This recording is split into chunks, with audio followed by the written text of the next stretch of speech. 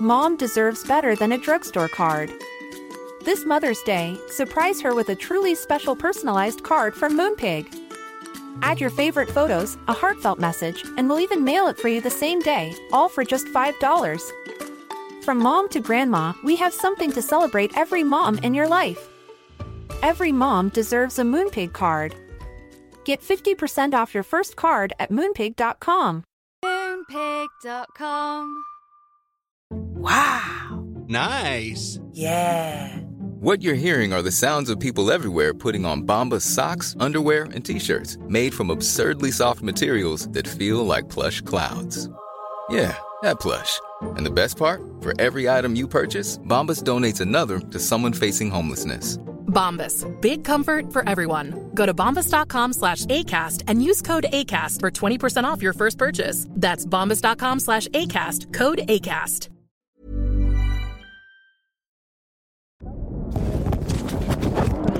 Spoke Media. Not Sorry Productions. Endometriosis is when the tissue that makes up the uterine lining starts showing up on other organs inside of your body. Most likely, 1 in 10 women have endometriosis, and many of those women are asymptomatic or have bad periods but can otherwise go about their lives. In my case, the uterine lining attached my hips to my ovaries and completely encased my colon. Between those two presentations of the disease, I was in pain whenever I walked and vomited daily because food couldn't get processed out of my stomach, so it would just shoot back up. This went on for almost a year. Why a whole year? Because that is how long it took me to get diagnosed. Hilary Mantel, the Booker Award-winning novelist, also has endometriosis. And hers went undiagnosed for so long that it wrapped around her windpipe and permanently damaged her voice. When she went to the doctor in the 1970s and told him of daily vomiting, the doctor sent her to a psychiatrist. In 2018, when I went to my GP to tell her about my daily vomiting, she recommended a sleep study and a visit to, you guessed it, a psychiatrist. The medical establishment does not take women's pain seriously. We know this. The dollar amount differential spent researching erectile dysfunction versus endometriosis is not worth remarking upon. Let's leave it at, if men had endometriosis, they'd not be sent to the psychiatrist for it. There might even be a little blue pill. There was one person, as I went through this ordeal, who understood everything about it. She's my friend and one of the loves of my life, Bridget. Bridget is our writer this week, and she is writing a friends to lovers romance novel. I'm Vanessa Zoltan, and this is Hot and Bothered.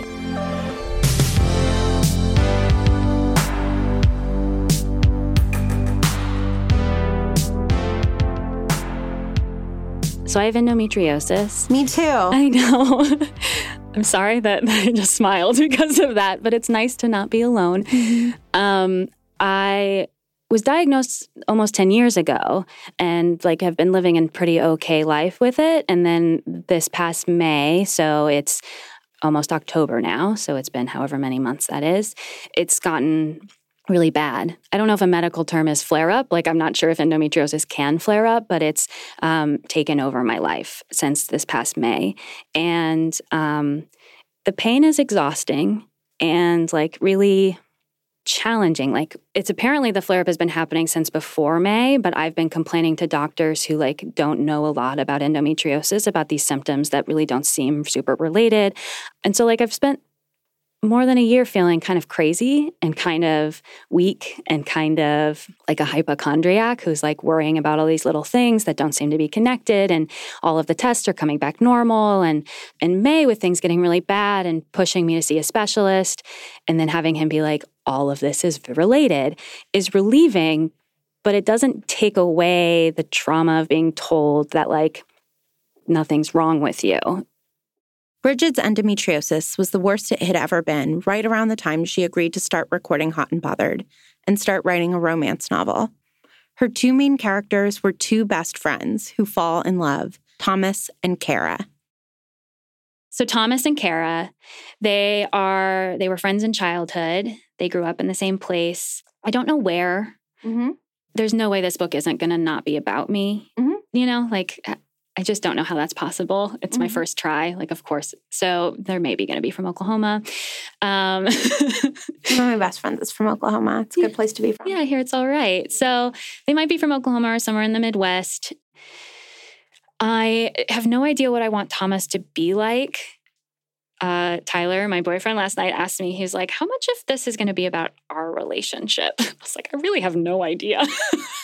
I'm not setting out for it to be about our relationship, but like, I don't know how my partners think. I've always ended up with very not chatty, not verbose, not like overly gushy people. Like, I don't know what it's like to be with people like that. So, but I want Thomas to be a communicator, but I want to honor quiet men. Why do you want Thomas to be a communicator if that's not the kind of guy that you're attracted to? It's just, there's something really nice and dreamy and lovely about having someone tell you to your face what they're thinking and feeling. This is fantasy, you know, and that's me. I'm an over communicator. I'm an oversharer. I deeply believe in telling people what I'm thinking and feeling. Like, how else are they going to know? I'm just a teller. And I like that about myself. It doesn't mean that I wish my partner was different. Like, I respect the fact that he communicates in different ways. And like, it's been a fun challenge and thing that we work on together to know, like, what are you thinking? Like, and to learn other ways of knowing that. But at the end of the day, like, my fantasy is just that like everyone around me tells me what they're thinking and feeling all the time. So like, why not write it? We're in the world where that's real. So you can tell Tyler, no, it's not based on you. It's based on you if I could change you. Exactly. Right? Like, there's a discipline when you're in a relationship to like not want to change the person that you're with. Right. Or to at least not try to change the person you're with. Right. And so, like creative writing, you get to change the person you're with. Yeah. I get to imagine a world where everyone thinks it's appropriate to overshare. I'm here for that. I love that your idea of like fantasy doesn't have dragons. No, it doesn't. Like, everybody is like a very emotive person. Yeah, it's what I want. Bridget has a deep commitment to communicating. So of course she loves Friends to Lovers as a trope. It's an all-in-one knower. It's the 2-in-1 shampoo conditioner of romantic relationships. Someone who knows you as a friend and as a lover? What could be better? On some level, Bridget believes that if she shares everything and everyone shares everything with her, there would be no problems. And I think that feeling was doubled for both she and I during the time of our sickness, that desire to be deeply known. Endometriosis made us such a mystery, so of course she wanted to live in a world in which somebody knew her inside and out. For the year that I was at my sickest, I felt completely unknowable on a physical level, but on a level more than that too. I genuinely felt like I didn't know myself anymore. I am someone who keeps my promises, but for that year and for the months of recovery after surgery, I didn't know how to be myself. Someone who shows up for friends, who makes the dinner, who gets the work done. I would make plans and then throw up and have to go back to bed. I became someone different from the person who I'd always prided myself on being. And even now, being sick changed my body, it changed my habits. I'm a different person than I was before I got sick. I really like what Bridget is saying about knowability and love. Of course, you have to know somebody in order to really love them, and loving somebody allows you to know them better. But part of me balks at this idea. Having come off of a year of not being able to know myself, I would hate to be unlovable when I'm unknowable. Sometimes we are mysteries to ourselves, let alone to one another. And Bridget and her partner, Tyler, rub up against this tension in their relationship too. Bridget thinks she really knows Tyler, and he really knows her. Tyler thinks that there's a part of himself that will always be unknowable to Bridget.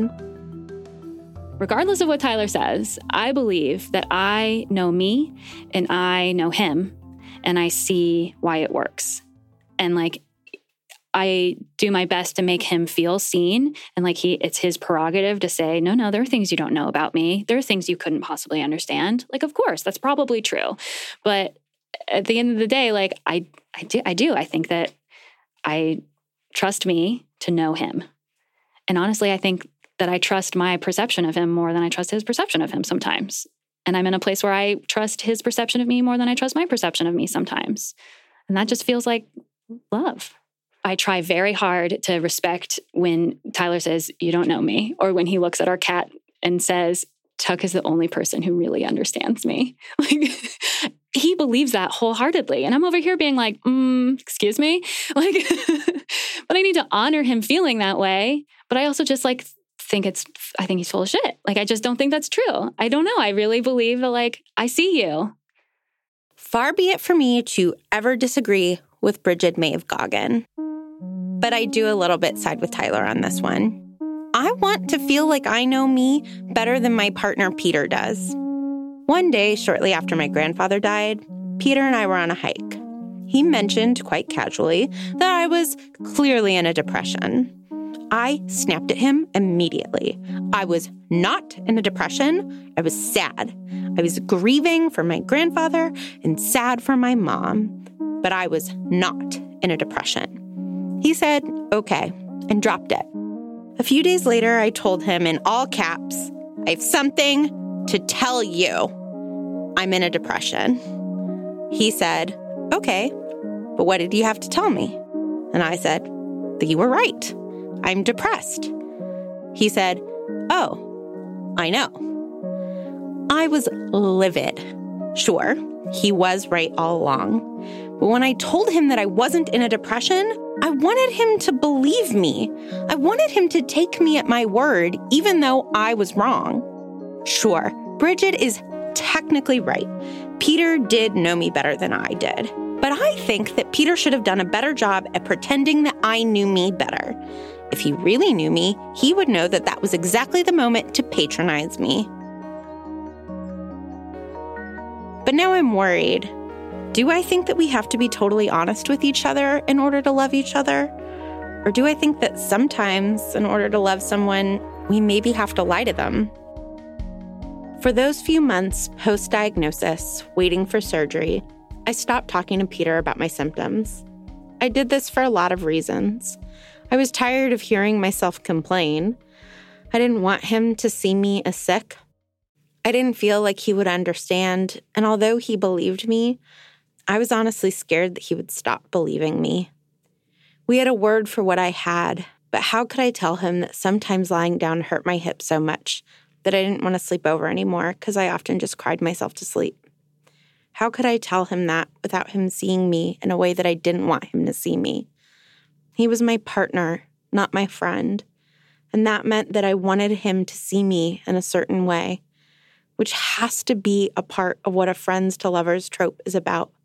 There's a difference between a friend and a lover.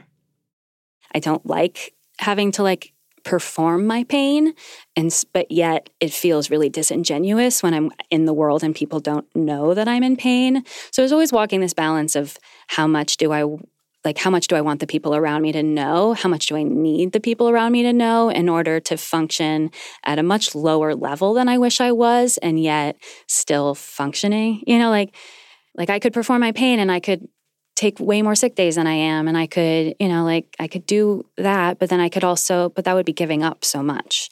But I don't want to give up the validity of being sick. It's hard for me. Somebody will ask how I am. I'm like, I don't feel like complaining right now. Yeah, it's exhausting. So I'm like, I'm just going to lie to you. Yeah. And then 3 days later, I'll be like, well, I've been in pain for the last week. And they're like, but you said you were fine. And I'm like, well, I'm not fine. Right. It's just. Yeah. My partner and I have been struggling. It's hard to be sick. And he's been sick too. He's dealing with his own stuff. And so apparently our bodies are falling apart. That's just what happens. And there are parts of me that feel a little unseen by Tyler. But I also know now that we're both more informed, he's not disregarding what's happening. And he has been incredibly understanding and supportive. But he's also a little afraid of my body, I think. We're both a little unsure of what it can handle. We're both a little unsure of the challenges. We went to New York City, and I was in so much pain that, I had to lay down on a sidewalk in Brooklyn, like, and someone had to go get the car and take us home. And like, he's told me, I don't ever want to feel that helpless again, which is a very valid thing to say. And so he's like, you need to be more vocal about your pain so that we don't get to that place. And I heard that, and I'm trying to do that, but it's hard because I want him to see more than my pain. I want him to see through it. And I mean, that's hard, you know? Yeah, I sometimes think about that also, of like, there are things that I haven't told Peter. And I'm like, do I ever want to tell you? Or like, is it sad if I know there are things I will never tell you?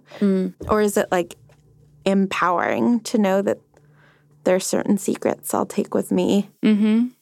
I do think it's a little empowering to say, I can create a boundary here and it doesn't invalidate the intimacy that we have. It just means that's mine. Mm-hmm. We also like don't share underwear. Right? Right. Like, we recognize that each other's underwear, but we fold each other's underwear. Right. We don't need to put it on. Like, we don't need to know everything about each other. It's such a good metaphor. I'm going to take that home with me. I'm going to put it in my pocket. I feel like it's maybe the wisest thing I've ever said. Yeah, I just did a mental calculation. It's the wisest thing I've ever said. Yeah. I know I sound like I have it all figured out with my brilliant underwear metaphor, but actually, it was sort of gnawing at me. Like I said, I like Bridget's idea of knowability. And of course, part of me knows that it's okay to lie to Peter sometimes. But is it actually okay for me to be lying to my partner? Am I keeping him from knowing me?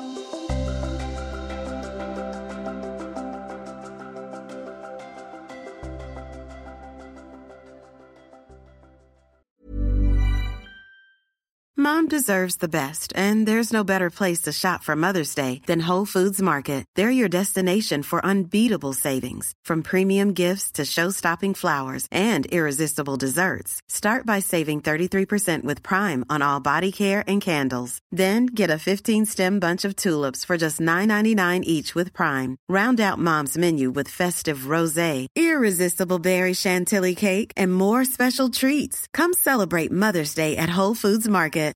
Mom deserves better than a drugstore card. This Mother's Day, surprise her with a truly special personalized card from Moonpig. Add your favorite photos, a heartfelt message, and we'll even mail it for you the same day, all for just $5. From mom to grandma, we have something to celebrate every mom in your life. Every mom deserves a Moonpig card.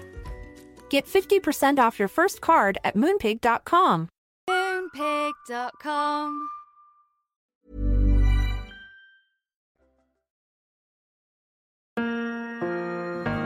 In episode 3, I went to my friend who happens to be a priest studying forgiveness, Matt Potts, and I asked him to condemn someone who had lied to me. Now I went back to him and asked him to justify my lying to Peter. Doesn't it sound fun to be my friend? Hi, Matt. Hi, Vanessa. Thank you for coming back into our studio. It's my pleasure. So last time we had you in here, I was telling you about this man who lied to me and what I could do about that, right? Like what role forgiveness was going to play in that. If any, sure, right. Yeah. Mm-hmm. And now I have you in here to talk about lies that I have told. Okay. And to get you to forgive me. Lies you've told to me? Including to you. Okay. Yeah. Okay. So as you now know, I was sick for a long time. And I remember canceling on you and your family a few times. Like I was supposed to come visit and I'd be like, oh, I can't. I didn't know that's why you canceled. Really? There you go. Okay. I did, right? Like I lied to a lot of people because I was, a lot of my symptoms were embarrassing. Like it's gross to talk about vomiting. Sure. And then there were grosser things. And then also like I was tired of complaining. Yeah, I guess I'm not sure I would define it as a lie. I mean, maybe technically like there are lies of omission, right? But I don't know, like, I guess I wouldn't define that as a lie. I mean, but I like didn't tell Peter, my partner. And I still don't like to tell him when I'm having bad days. Okay. But Peter knew that you were sick. He just didn't know on a particular day that you couldn't deal. Correct. Peter knew that I was sick. There was one day in particular where he was hosting a dinner party. I was on my way there. I threw up all over myself while driving there. So I texted him and was like, one of my students is having an emergency. I can't come. And he's like, I thought you were already on your way. And I was like, I just got a call. Like, I made up an emergency. Okay. Mostly, the other people were already there, and I didn't want him to say to them, Vanessa's just thrown up all over herself. And then I didn't want to be a topic of conversation like, Vanessa's sick and we don't know what's wrong with her. And like, it was entirely selfish that I withheld this from him and lied to him.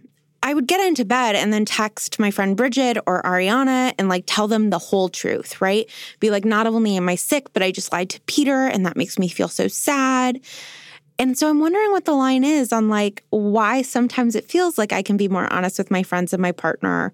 And is that actually a kind of love, or is that a bad thing that I feel like I can't always be honest with him? I don't know.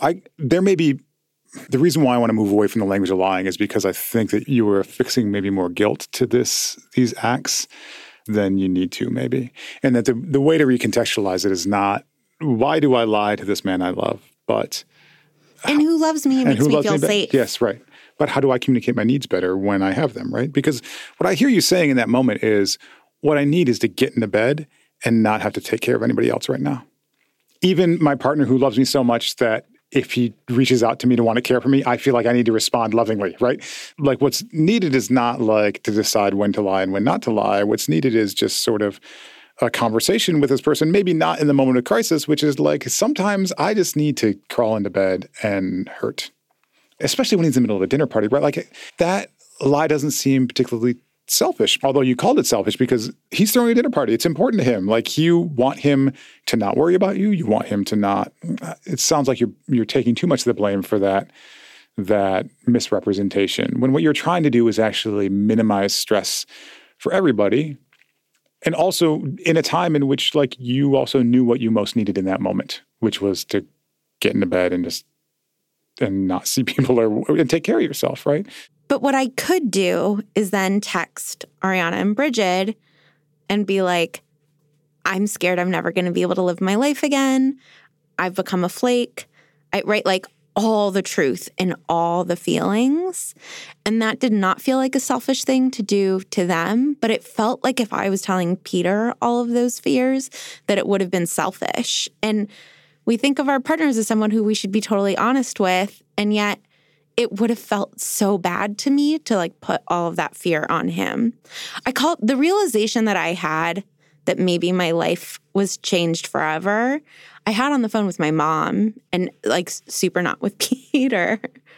And yeah, like, does that mean that I'm in a bad relationship? Because I don't think it does. I don't think it does either. I think that, to me, this makes sense. Of course, the person you care about so deeply is the one you want to take care of also, right? Your relationship with your mother, in an ideal kind of paternal or parental relationship, the parent is the caregiver, right? You love your parent back, but like the dynamic as it's supposed to be set out, we're normalizing it or whatever, right? But in general, you think of the parent as the caregiver. And so you don't feel guilt just being completely cared for and being a burden to your mother, right? Because that's the deal, and she knows it, and you know it's fine, right? But Peter, you love him. You don't want him to be burdened. So I guess the other thing about this is like, I guess part of me is just sad that there's a huge part of me that I don't want him to know. What does it mean to know somebody, right? Yeah. Really, like I think that like from Buddhism and other philosophies of the self, there's a sense that yourself actually is a different self when you are with other people. Like the kind of person you are, how you understand yourself actually changes depending upon the relationship you're in. That doesn't mean that one person knows you and the other doesn't know you. It actually means more that all of our identities are built up of these complicated matrices of relationships, and that other people's relationships to us form who we are and how we are. And that one way of being or one way of being known isn't necessarily the best way of being known. It's also the reason why, like, there's this line from Scripture. I'm doing a wedding in a couple of weeks, and they actually picked a line from Scripture I don't like very much, so I've been trying to figure out how to preach on it. And it's from the Song of Solomon, and it says, "My beloved is mine." And I worry about that because it sounds so possessive. Like, really? I don't know if I like how that could be interpreted. But the way I think I'm going to preach about it is that there are certain people who we do give ourselves to, and they give us back to ourselves in the version that we most admire or want to be, right? The reason we might fall in love with one person is because the way that person knows us, we see a self that we can both recognize, but also believe in and admire and cherish and feel cherished and all those things, right? And the person who knows the deepest, darkest, or maybe most gross secret about my past is the one who knows me best. Actually, the one who knows me the way I most cherish being known is the one who knows me best. And that may not include all the gory details. Yeah, I now I don't know how to say this without being like, yeah, I guess I don't love Bridget and Ariana that much. But like part of it is that I felt comfortable telling them because I knew that they would come to me if I told them I need you, but also that they wouldn't let it ruin their nights, that they loved me exactly the right amount, that I could like throw up a flag and be like, I need you to come over because I can't walk the dog and she needs to be walked, but not so much that if they had a really important evening, they wouldn't cancel their plans for me. Whereas Peter would have dropped everything, including, the dinner with all of his friends. So I wonder if actually it's somehow strategically easier to be known by people who... I mean, there's a reason why doctors don't operate on their family members, right? Or therapists don't, right? I've also been a pastor to people who are dying, right? Who did not know how to tell their family it's time to stop treatment. Because those people, they didn't want to hurt their family, right? But they can tell me precisely because I do not have that kind of intimacy. That doesn't mean I know them better, right? I would never believe that this person therefore loves me more or knows me better. It just means that they're caring for the people they care about too. And so it's just negotiating the complexity of being a self who is constituted by relationship in multiple different ways. And I think this is why like the language of lies seem to be clouding what was actually going on in the situation, which is just people figuring out how to care for each other in the best ways they could, right? Including you trying to care for your partner. Yeah. Right? So you keep saying that you don't want me to call these lies. What makes these not lies? I did literally lie. To be clear, I think you lied. Okay. Phew.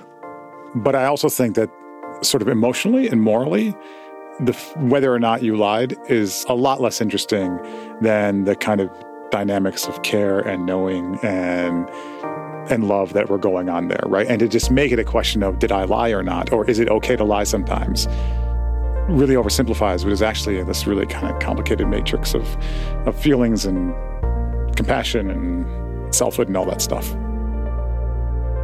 Bridget and I each went to have our surgeries a few weeks apart from each other. She visited me when I was post-op. I visited her when she was post-op. Both of our moms came to take care of us while we were convalescing so that our boyfriends only had to miss a day or two of work. We started to get better. A lot of people were wonderful to me while I was sick.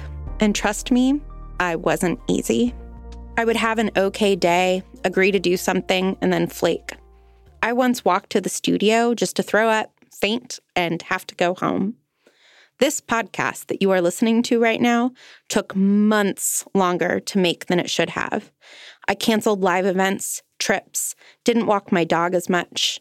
But no matter how terrible I felt, there was always one person who I could turn to, and that was Bridget. And of course, it's in part because we were already really close friends, but it was also just circumstance. She and I were on such parallel paths for those few months that I once texted her when I was at our mutual endometriosis doctor, and it turned out that she was in the next exam room. If love were only predicated on knowing, then for those months, there was no one in the world who was more capable of loving me than Bridget. As we recovered, we got back into the studio. Bridget was having a tough time with figuring out what the tension would be between Kara and Thomas. There has to be conflict in a good romance novel, and Bridget couldn't quite figure out what was keeping the two of them apart. But she had written a new friend into her story for her main character, Kara. I think I talked before, but I'm finding it way easier to write these little vignettes. Like I have these scenes. And so I feel like I'm really getting to know particularly the two main characters, Kara and Thomas, and also Kara's best friend, Laura. I feel like I'm getting to know them really well because those are the scenes I've written and I think about them a lot. Like the vignette that I imagine starting the story is Laura and Kara moving Kara's mattress out of her room into Laura's room, because Kara had bought that mattress with her ex-boyfriend because they thought they were going to be together long enough to need that mattress. And so she's like, I don't want this anymore. And Laura's like, I will absolutely take a free mattress. And so they're like moving it into her room. I just love thinking about them moving furniture together. So, like, I think about it all the time. I wrote the scene. I don't think I need to do anything else to the scene, but I think about it all the time. Bridget had written this character of Laura into her story, which was so interesting because I now had this theory of friends and lovers, that sometimes you can be more honest with your friends than you can with your partner. Like what I almost said earlier and hesitated is that I do think that there's something that allows Kara and Laura to be more selfish in their relationship with each other than Kara and Thomas, meaning that like Kara can prioritize herself more in her relationship with Laura than she can with Thomas. And I hesitated to say that because there's something that feels like maybe that's a weird thing to admit, but I do think it's true. And when I think about my relationship with Tyler, like I do think that I'm not allowed to be as selfish with him. Allowed, I don't know who's making me, that's a weird word to use, but like I don't want to be as selfish in my relationship with Tyler because it wouldn't be as successful. But like, I feel pretty okay being selfish with you because I know, one, that you understand my selfishness more than Tyler could. And I don't know why, but like, I just know that you could. And it also wouldn't put us at stake when sometimes my selfishness could put Tyler and I at stake. Right. I was with Peter and he was at a work event and he got a text that I saw that was like very shocking and disturbing. And I knew I could not, like he was in the middle of a work event. So I had to be very well behaved and like not rattle him at his work event. And so I simultaneously texted you and Ariana and we're getting like both of your feedback. But like it allowed me to be a good partner and for it to have like a quick and like completely satisfying resolution with him because I got to get all of my immature thoughts out on the two of you. And so in that moment, like you and Ariana knew me better than Peter, right? Like you guys knew all the meanest, most scared, most vulnerable thoughts that I was having. But he got sort of the best of me, right? Like he got the mature, composed version of me. Do you think that version is less you? Like, is there parts of you missing in that version? What do you think? I don't know what I think because I do think the messy parts of me and the panic parts of me and honestly, the funny parts of me, Tyler doesn't think I'm very funny. I think I'm hilarious. You're objectively hilarious. And I think other people in the world know that I'm hilarious. So there's something about the lover relationship between Tyler and I that I'm a little less funny in. And I don't know why. But I do feel wholly myself when I'm with Tyler. Like I feel my most full version of Bridget. And yet I do think that there are things that he doesn't get about me as much as I wish he got about me. So I don't know how both of those things are true at the same time, but I've never felt like as much myself as I do when I'm being in this relationship with Tyler. I feel I like the version of myself that I am. I feel like I'm becoming more who I want to be. But like, why doesn't he think I'm funny? So, I mean, to get to your like plot problem, I wonder if Thomas can just get really hurt by the fact that she doesn't tell him everything anymore. And that, like, if something's wrong with her and he says what's wrong, she might not want to answer him. And she might want to actually, like, go on a walk with Laura first before she answers him, right? Like, I think that there is some sadness and grief specifically in the friends to lovers trope because she used to be funny around him and, like, now she's less funny. Well, that's so right. I think I was assuming that in a friends to lovers trope, it's like you get the best of both worlds, right? Like, oh, you're friends and then you become lovers and now look, you get your friend lover. Like, isn't that amazing? But I think that you're exactly right that it has to change, like because it's not just the sex that changes it. Like everything about being like changes it. And it's not like all these people walking around in the world whose partners think they're not as funny as their friends do, like weren't friends at any point in their relationship together. So I think that you're exactly right. Like it would be hard for Thomas to see that their relationship changes a little bit. I think it would be hard for Kara too, but harder for Thomas. And I wonder if that's because Thomas has been so focused on Kara in their friendship, because he did like have some feelings, and being really good, close friends with her was enough at one point. And so like they were very, very close. And then becoming lovers means he's going to lose a little bit of that. I don't know. And that makes me sad right now, but I'm living in and it's not making me sad. It's not making her sad, which is great, but it's still sometimes really frustrating. Just recently, we were having this discussion about something, and I was like, you remember when you used to think all of my medical complaints were like silly or like didn't align or like maybe blah, blah, blah. I made this like offhand comment. And he was like, I mean, some of them were. That's what he said. And I was like, hold on, what?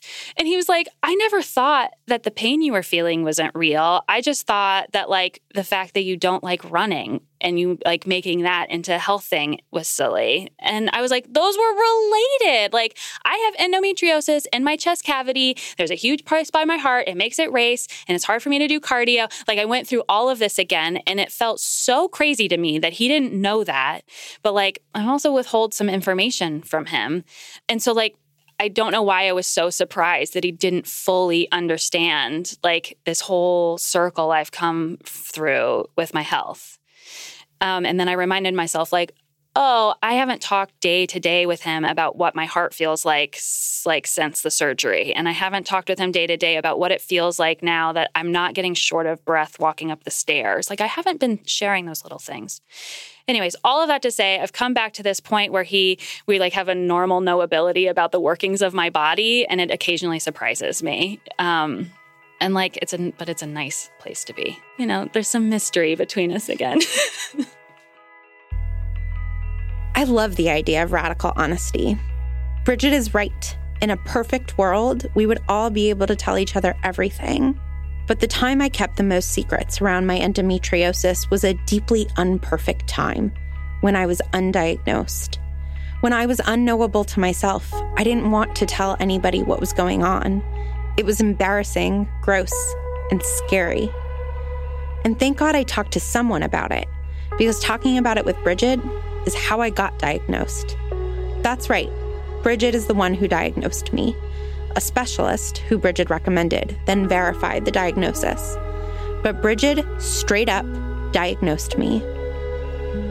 We thought that friends to lovers was the most romantic trope, that a friend who was also a lover was the platonic ideal of a romantic partner, an all-in-one shampoo and conditioner. But it turns out that in order to deeply condition your hair, you can't simultaneously wash it. In order for someone to be your partner, they can no longer be your friend. So friends to lovers isn't only a trope about falling in love with your best friend. It's also a trope about saying goodbye to your friend in order to have a really great partner. By sometimes not telling Peter about my being sick, he got to keep knowing other parts of me. The best romance novels know this and don't have their couples in complete seclusion. They're friends and family. It's an ecosystem of love. There isn't a 2-in-1 friend, which is great because it means that all of the loves in our life are irreplaceable.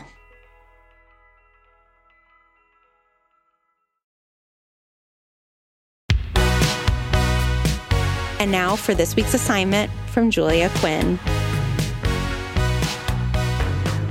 Hi, Julia. Hi. How are you today? I'm good. How are you? Good, thank you. I'm feeling like I need a little more drama in my life. I'm sorry. That's the first time anyone has ever said that to me. Really? People don't feel like they get into ruts and need a little drama? No, everybody wants less drama in their lives. Maybe more in their books, but less in their lives. Okay, how about that? I feel like I need a little more drama in my books. Okay, that's fair. So what is a good assignment for people for writing their conflict between their characters? first you have to just figure out what that conflict is. And this is something you may have done already, because usually when people are starting to write a book, that's one of the things that they think about first. Okay, I know who the characters are. Oh, and then this is going to happen. And this is what the story's about. And usually when somebody thinks this is what the story's about, they're thinking of the conflict. So chances are you already know what that conflict might be, but you may not have thought about how it affects the characters. I think people need to do a little work outside the manuscript briefly. I think you need to define your conflict. Take a sheet of paper, write down what is the conflict. Now look at that conflict and say, okay, is this internal, external, or both? And if you're really feeling ambitious, maybe try to say, okay, it's about 60-40, figure it out. Okay, now look at the internal portion of the conflict. Is it coming mostly from one character, or is it coming from both? And again, if it is coming from both, and it probably should be to some degree, although it can be primarily one-sided, define that. How is that affecting them? Where does it come from? If somebody has this deep-seated emotion or feeling or vow, whatever, where does that come from? Is it from childhood? Is it from a bad experience? Is it just, some weird character trait? Are they a psychopath? I don't know. As you do figure these things out, if you do figure out why there's the conflict, it's going to help you build one that is more realistic and more emotional and will grab the reader more. And so I've been telling you how to define the conflict and not actually write it. But I think that once you do that, it will help you to understand your characters better. And in any scene, whether it's your conflict scene, whether it's a sex scene, and I know you desperately want to get to that topic. I do. It's going to be a better scene, and you will write it better if you know your characters better. And my favorite kind of fight scene is when they're both right, where I get completely moved by one character and I'm like, oh, good point. Then the other one makes a counterpoint and I'm like, oh, what are you going to say about that? I just love when I'm like, yeah, they both just have such reasonable points. I'd like to say that when I get in an argument with someone, I'm always right. But the truth is, no, we're both right. There are very few people with whom I argue that I'm completely wrong. But I bet you're never wrong. Okay, well, Julia, thank you so much. And next week is sex scenes, so we're finally going to get there. I know. But for now, thank you so much. And that is your assignment, everybody. Go and map out your conflict. And then if you can, write me a great fight scene. And we will talk to you all in 2 weeks. And remember, the first rule of fight scene is write it. Before we go, we're going to talk to one more person who I do not tell everything to, but who knows me pretty well. Hi, Mom. Hi, Mommy. How are you? I'm okay. How are you? I'm okay, thank you. What's up? So I am calling because in our family, we have a policy that when any of us have any health concerns, we have to tell the whole family about them. Right. Why do we have that policy? Because my parents never did. We would know after the fact. And I really felt that there was one time when Mama went for, I think it was an angiogram, which could have been life-threatening. And we didn't know about it until afterwards. And had anything happened, it would have been after the fact and too late to say or do anything. So that's why. That is some very interesting memory editing, Mom. That is not why we have the policy. You told us that Dad was going in for minor tests. Oh, yeah, you guys were very small. You told us that Dad was going to the hospital for minor tests, and he came back and he had brain surgery and had a scar going up his whole face. And we were traumatized by thinking that Dad was fine, and he wasn't. But go ahead, defend yourself. You guys were very young. I think Jonathan was 3, you were 5, 6, David was 8. To try to explain. You just made us all younger. I was 8. David was 10. Okay. Jonathan was 5. But yes, we were little. I'll grant it. We just thought it was too much information and not necessary. I think because of the age. I think it was the right thing to do. It would be hard for you guys to comprehend what it was. I definitely would not hide it from you now. You guys know everything about our health now, so. Mom, actually, when Dad was sick, you lost some friends, right? You were sort of accused of being too reclusive and secretive. Do you regret that? No, I truly believe that when somebody is going through a crisis, it is the person going through the crisis that should name the shots. I do not have to reach out to somebody who wants to be with me if I'm going through the crisis. That's not my responsibility. I think if they're true friends, the responsibility on them is to either understand that I'm doing whatever I need or to reach out and say, let me know, whatever. But anybody going through a crisis, I think, gets the priority. Do you want to tell everybody what Cheryl did? I had a very good friend, Cheryl, and one day she arrived with cash and with groceries, and she said, I'm sure you need both. And that was the kindness, even though she did accuse me of staying in my house and alienating myself. But even though she was frustrated that you were alienating yourself, she still showed up with food and money. Absolutely. I think of her a lot. She rose to the occasion. Yeah. I love you, and I'll call you from the car. I love you, Mommy. Bye. If you want to read Bridget's story, or if you want to share your writing assignments, go to our website, hotandbotheredrompod.com. Follow us on Twitter and Instagram at The Rompod, and leave us a review on iTunes. It helps other people find us. Our romance teacher, as always, is Julia Quinn. Go and please support us on Patreon. We've just launched a new tier where you can hear my mom's thoughts on love advice questions submitted by you, our listeners. That's at patreon.com/hotandbotheredrompod. We are a co-production of Not Sorry Productions and Spoke Media, executive produced and co-written by me, Vanessa Zoltan, and the great Ariana Nettleman. Our production team is Chelsea Urson, Julia Argy, Bridget Goggin, Nora Murphy, Janielle Kastner, Caroline Hamilton, Jenna Hannum, Will Short, Alexander Mark, Evan Arnett, and Jonathan Villalobos. Special thanks this week to Matt Potts and my mom. Thanks, Mom.